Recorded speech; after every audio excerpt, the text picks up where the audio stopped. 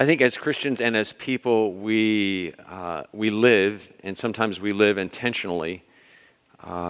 Sometimes we look for handles, guideposts, rails between which we can live, parameters, an ethic, in a word. What does our faith ask of us? What is God's will for my life? How do I make this decision? How do I make that decision? How do I go about this choice? I talk with one of my kids about 1,000 choices we make every day. Big and little, mostly really, really, really small, but we make 1,000 choices a day. What guides and shapes our ethic for everyday life and living in all sorts of situations that pertain to our Christian faith explicitly and not? Those are some of the questions that I think the passage before us this morning answers. Let's pray.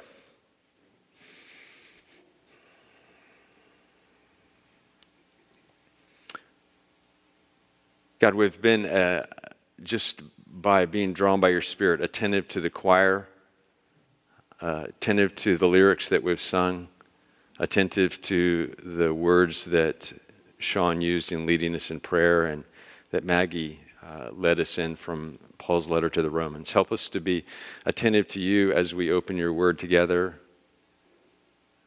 Give us ears that are good to hear, eyes that are good to see, hearts that are receptive soil. I pray that you would guide and direct my words toward your word, that they would be consistent with your word, and if in any way they deviate or are inconsistent with your word, may they be quickly forgotten. We pray with hope, we pray with joy, we pray with gladness because of your goodness toward us. Amen. For a couple of months now, we've been studying the book of Colossians, most of you know, which has reminded us again and again in different ways of the supremacy of Christ in all things, and we will continue to see that this morning. I hope you've been able to follow along when you haven't been able to be here this summer or the last couple of months. Follow along on the podcast or listening online. I think there's great value in that, and one of the reasons that we're going through, kind of trudging through, it may feel like at times, the book of Colossians, which isn't a long book, but it's a rich book. But it's a different way of studying the scriptures and being together by going through them start to finish. And hopefully, if you're a part of the whole study, and whether you're present or listening online or studying on your own, there is greater richness and clarity for you as we study in a systematic way, just start to finish as Colossians was meant to be read. You can't understand chapter 2 of Colossians, for example, if you haven't first understood chapter 1. You can't understand chapter 3 unless you've read, known, understood chapters 1 and 2. You can't understand the latter part of chapter 3 unless you've understood the first parts of chapter 3 and chapters 1 and 2.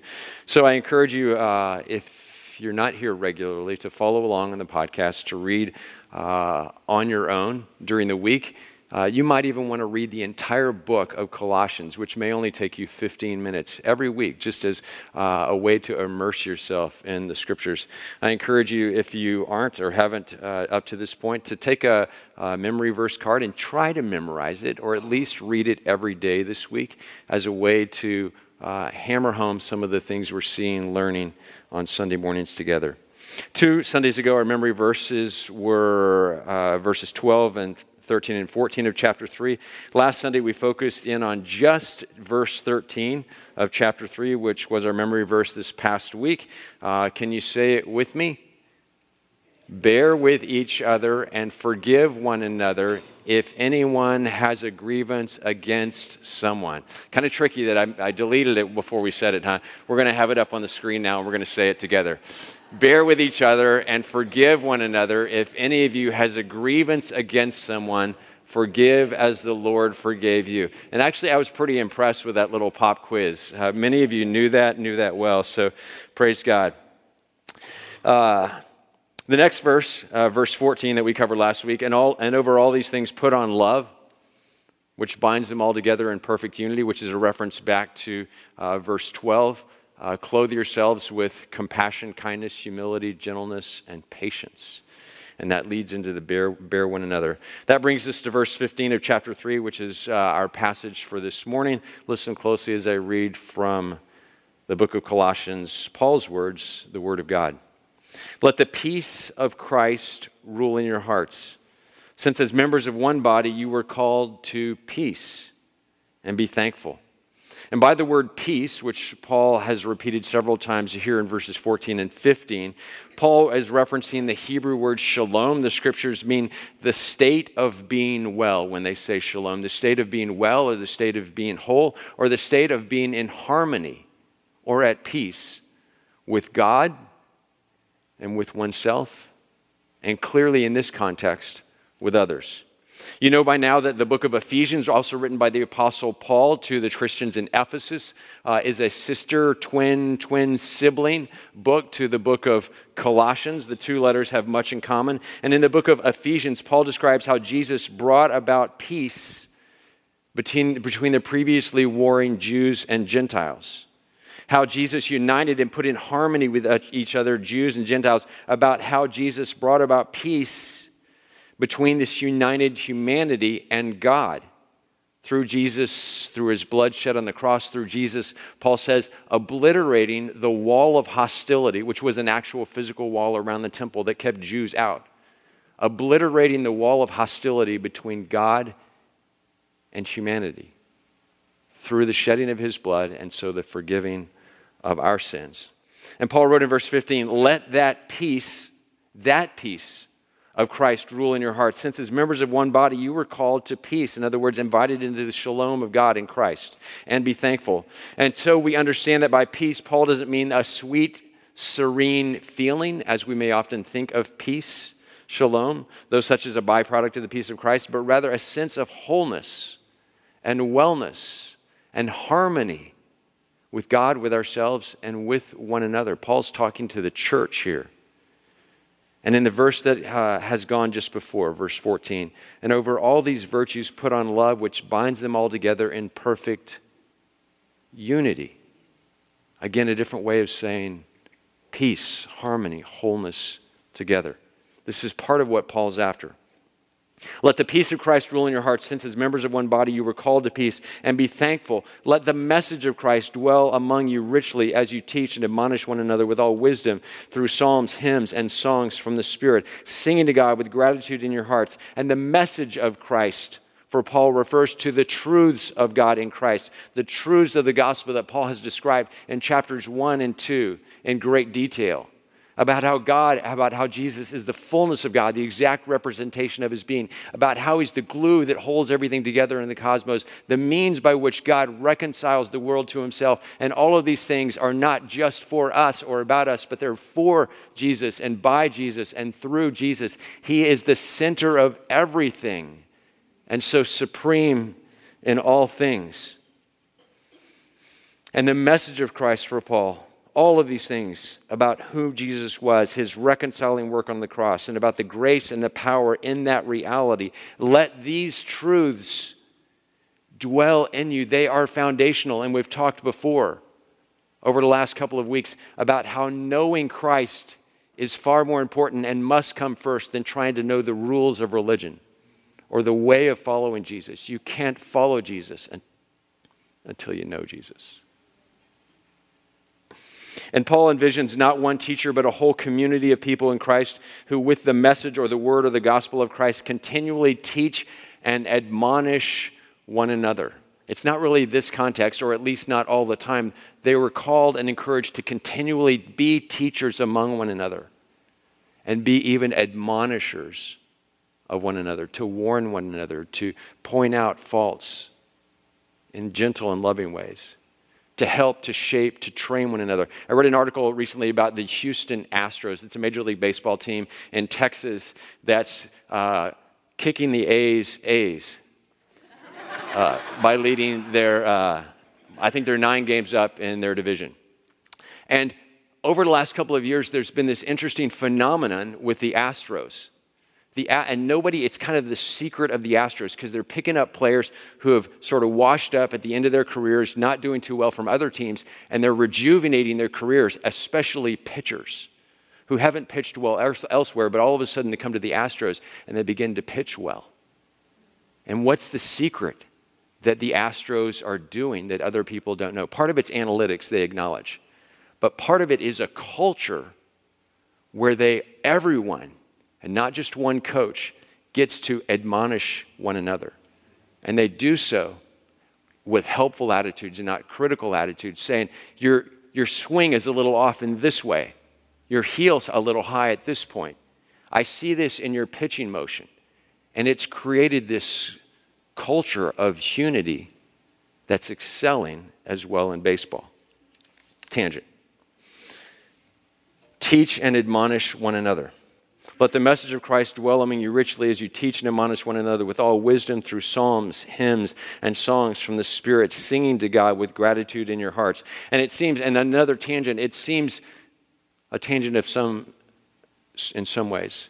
It seems that the church in Colossae, as young as it was a singing church, and Paul encourages what was already typical among them and other early Christian communities. They were singing people.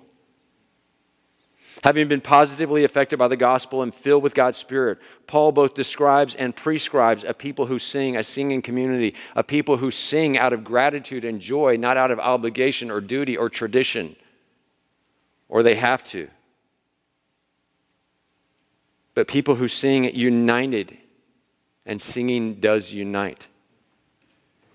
And over all these virtues, Paul says, put on love, which binds them all together in perfect unity. And part of their being united was expressed in and was made possible by their singing in one voice.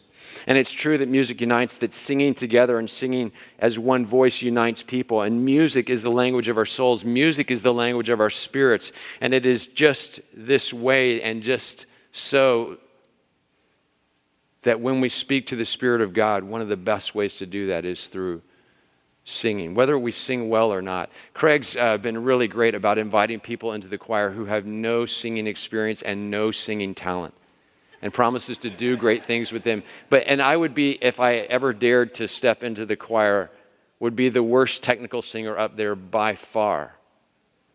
But it doesn't matter in some ways, Craig reaffirms, and we reaffirm, because when we sing from our hearts and with our spirits, Paul says, God is glorified, we are united, we connect with God in worship, in gratitude, and in joy. We've all been a part of churches in which people sat and people stood and then people held their hymn books and people moved their lips and people maybe even made noise, but they were not singing. They were not singing songs from the Spirit with gratitude in their hearts, with music and tones given to us by God. I'm thankful that this is, and we could go on, and this is another sermon and message in itself, that this is a singing church, because this is a worshiping church, and so this is an alive church. Thanks be to God. There's more. There's more to worship than singing. There's more to church than music. There's more to following Jesus than gathering on Sunday mornings. There's more to life in Christ than psalms, hymns, and spiritual songs. And now comes the key verse, which will be our memory verse for today and the coming week. The Apostle Paul's words in verse 17. And whatever you do, whether in word or deed, do it all in the name of the Lord Jesus, giving thanks to God the Father through him. Whether you sing or whether you teach or whether you admonish, or whatever you do, and whatever you're doing, do it all in the name of the Lord Jesus, giving thanks to God the Father through him. The religious legalists that we've talked about, there were two major groups, but a variety of kind of a consortium of people who were dragging the Colossians away from the truth of the gospel and the grace of God. One of those big groups was some religious, deeply religious Jewish people who were practicing a legalistic form of Judaism in the church, kind of with one foot in the door. They were attempting to place on the young Christians in Colossae strict rules and laws pertaining to all sorts of outward behaviors. For example, what they could and could not eat or drink, what they could or could not wear, how they practiced the Sabbath and other religious festivals and feasts, or what they could not do with regard to religious traditions and rites and practices. But the Apostle Paul's guidance and ethic was totally different than theirs, totally different than their strict, very specific rules and laws, more generous, more open-minded, more all-inclusive. And yet with the proviso that all life was to be lived in the imitation of Christ and for God's glory. And this means a couple of things. First, your Christianity may not look like my Christianity in what you do and in what I do. The practice of your faith may not look like the practice of my faith. Your following Jesus may not look like my following Jesus. Your life in Christ may be different in a variety of ways than my life in Christ, and that's okay and good. And second, the practice of a person's faith, in other words, they're following Jesus, they're living in Christ, was never meant to be limited to Sunday mornings. It was never meant to be limited to an hour a week. It was never meant to be understood as something that only happens on Sundays or Sunday mornings or in a sanctuary or on a church campus or when we are together. Whatever you do, and wherever you do it, and whenever you do it, Paul says to this fairly diverse group of people in Colossae, whether in word or deed, he's trying to rope in everything here now. Do it all in the name of the Lord Jesus, giving thanks to God the Father through him. And this phrase, in the name of the Lord Jesus, is our key phrase this morning.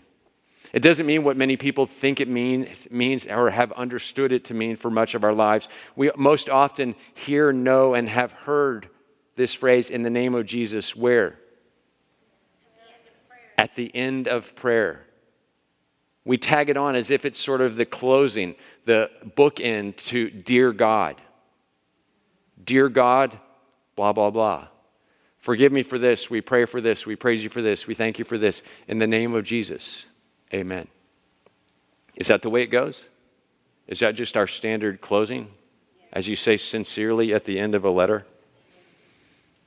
But in the scriptures, the phrase, in the name of God or in the name of Jesus, is not a tag with which to close one's prayers, but rather a declaration of one's intent and focus and trust and hope. In the name of Jesus means in the way of Jesus, or according to the character of Jesus, or by the power of Jesus, or for the glory of Jesus. Any and all of those things. If a fisherman or a merchant or a teacher were to do something in the name of Jesus, she would be doing that thing or seeking to do that thing in the way of Jesus, according to the character of Jesus, as Jesus would do that thing in a way that brings to Jesus glory, period, in the name of Jesus. And to say or to pray in the name of Jesus is a bold and dangerous prayer in which one declares one's intent to bring all of one's praying and all of one's doing, and all of one's living under the dominion of Jesus and his kingdom, which is coming. His revolutionary love that he ushered in, that he inaugurated, and that he is still bringing about. And so in verse 17, Paul issues this sweeping, comprehensive, simple, but new ethic and guidance. Whatever you do, whether in word or deed, do it all in the name of the Lord Jesus. Whatever you do, your guiding principle is do it in the name of the Lord Jesus, according to his character, in his way, in his steps, in obedience to him, for his glory.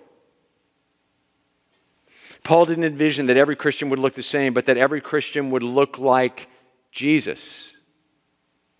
And not only they're praying, but also very much they're living in the name of the Lord Jesus. Your Christianity, again, is not going to look like my Christianity, except that they will have in common love.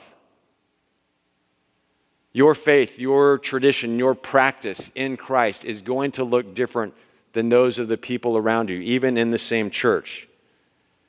They are going to look different, but they are to look the same in as much as they are in Christ, about Jesus, for Jesus, and expressing love. Whatever you do, whether in word or deed, do it all in the name of the Lord Jesus. And so this very much applies not only to our 1 or 2 hours together on Sunday morning, but also very much, just as much, to the other 166 or 167, which dwarf the 1 or 2, to all of life. We live in this dichotomy. I don't know about you, but I grew up in it and I still live it, practice it in my family, in my household, in my own personal life. There's church on Sunday morning. That's kind of a religious time. That's when we smile and sing and clean up and look good. Don't say things that are hurtful, or try not to. And then there's all the rest of the time. I don't know did anyone else kind of grow up with that dichotomy? A couple of people. And Paul says, oh no, it all belongs under the big tent of God's kingdom of love. Whatever you do, whether in word or deed, whatever, in any place and at any time, do it all in the name of, or in the way of, or according to the character of, or for the glory of Jesus. Whether you're a teacher or an admonisher or a singer, regardless of one's spiritual gifts, Paul would say elsewhere, or the work or the ministry to which one is called, do it all in the name of the Lord Jesus, which we have seen over the past 2 weeks means very explicitly, if Paul gives any rails or guidelines, to do things in the name of the Lord Jesus means to be like Jesus, in that one is clothed in compassion, kindness, humility, gentleness, and patience. Those 5. And then he adds to that the mercy of forgiving one another. And then he adds to that, oh, now I understand. These all are part of the umbrella of love. And this absolutely does not reply to just the religious facets of one's life. If you post on social media, and many of you do so in the name of Jesus Christ.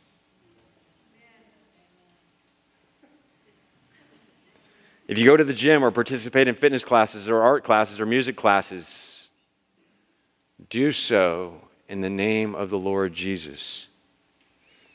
In the way that Jesus would do such things, according to the character and the integrity and the generosity and the compassion, kindness, humility, gentleness, patience of Jesus. Whether you shop at Pier 1 or Crate and Barrel or Target or Walmart or Goodwill or the Salvation Army or Lord & Taylor's or Saks Fifth Avenue, do so in the name of Jesus Christ. Whether you're a bank teller or a school teacher or a software designer, whether you sell cars or sell insurance or sell cemetery plots or sell groceries or sell real estate, or whether you paint walls or change diapers or reconcile financial statements, do it all in the name of the Lord Jesus Christ. Shortly after my stepfather died a month and a half ago, 2 different men at 2 different times came over to my mom's house to fix things. She had called them to fix things that had broken, things that weren't their fault, things that weren't under warranty, just to be clear. A plumber and an appliance repairman. And over the course of them being there, she couldn't help but talk about what was going on in her life and her household, and that was the death of her husband of 36 years. And when each of those men finished their work and were walking out the door, they said, "There's no charge, ma'am. God bless you." Do everything you do in the name of the Lord Jesus Christ.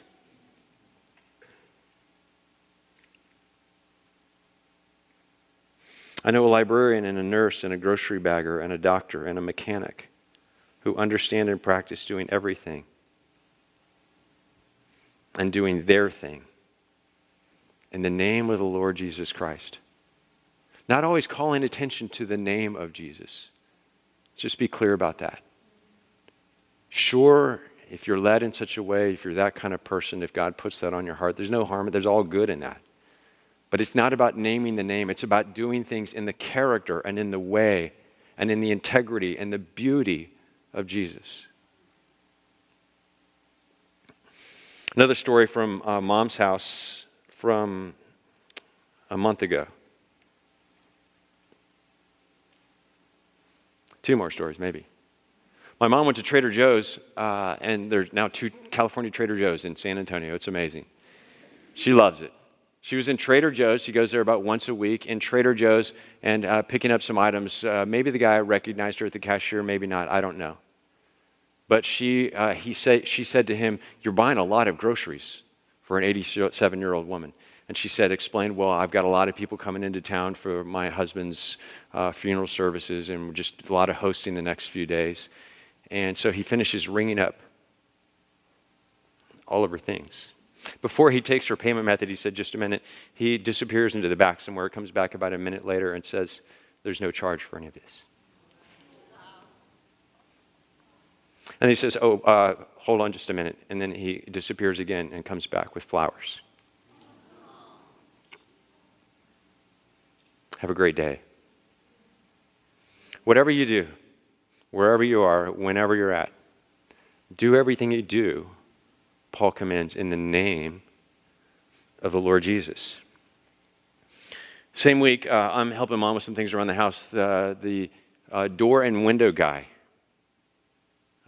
rep technician, comes by to fix something with the front door. I think this is it. And I'm there with him and trying to manage that, helping that Mom with that. And just incredibly patient, incredibly helpful person. Does his stuff, it doesn't go exactly as he planned. Mom's got batteries in her front door. It's kind of complicated. He's patient. He goes out to the van, comes back, goes out to the van, comes back, goes out to the van. Probably spending more time than he thought. But I thought to myself, there's something different about this guy and the way that and the helpfulness and his patience. Oh, this is unusual. So he finishes up, thanks me, Josh, thank you, nice to meet you, thanks a lot. Call me if you have any other problems, if you need anything at all. Don't hesitate to call me any time of day, 7 days a night. Here's my card. Thanks, see you, Josh. I look at his card after he closes the door and is climbing back in his van, and it says, we value 3 things: excellence, love, and compassion. A window and doors company that values excellence, love, and compassion. I go on the website and fiddle around and go, oh, the guy's a follower of Jesus, the guy who runs this company. His whole company is built around bringing glory to God. Praise God. What if we all did that, and wherever we are, whatever we're doing everything in the name of the Lord Jesus? And now finally, I want to share some photos with you. If you're listening by podcast or online, up on the big screen are some photos of First Pres people making fleece blankets back in May. Just spending a few hours creating unique, beautiful handmade blankets to give to a ministry we support called Help One Child that works with kids in the foster system. Kind of supplements their care, shepherds them, cares for them along the way. 65 blankets, cut, made, folded, boxed up, sent out for delivery. And then 3 months later arrived this email and these photos. Good afternoon, Colleen. This past July, you partnered with us in our efforts to supply cute and cozy tie fleece blankets for 65 campers for our Signs of Hope camp. We are so grateful for you and your ability to spread the word amongst your community. First Presbyterian Church played a crucial role in supplying these campers with necessary items. And although the week and months leading up to Signs of Hope camp can be a little hectic, there is no denying God's steady hand in piecing together his perfect plan. Throughout the week, he reminded us just how detailed his plan can be. The blankets provided are one of the most beloved items donated to the camp. Each night we gather outside in the campfire amphitheater for a closing message and songs. The campers are encouraged to get into their PJs before the campfire, and they often bring along their blankets. The soft texture has a huge calming effect, allowing the campers, all of these foster home kids who have already been through the ringer, to unwind after an active day. I've attached pictures below from the week. As you can see, many campers brought their blankets to breakfast, to lunch, to dinner, to campfire, even to field games.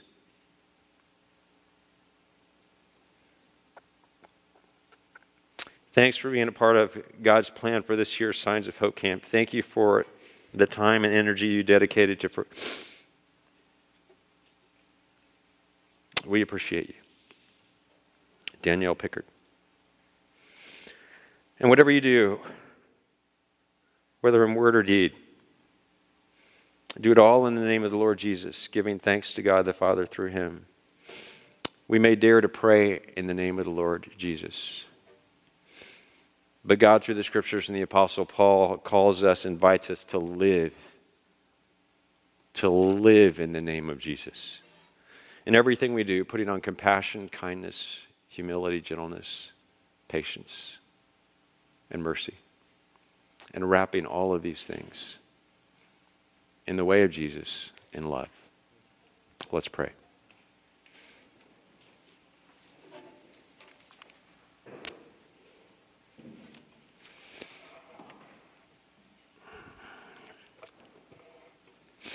You have shown us the way, God.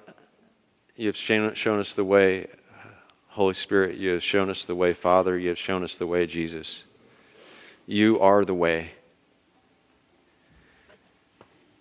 We confess that we have not always lived in that way or in your name. We don't, and we won't. But help us so that more and more we will. That your name might be praised, that your name might be known, that your will might be done, that your kingdom might come on earth as it is in heaven. In our space, in our homes, as it is in heaven. At our workplaces, at Trader Joe's, as it is in heaven. Bring these things about, God. Amen.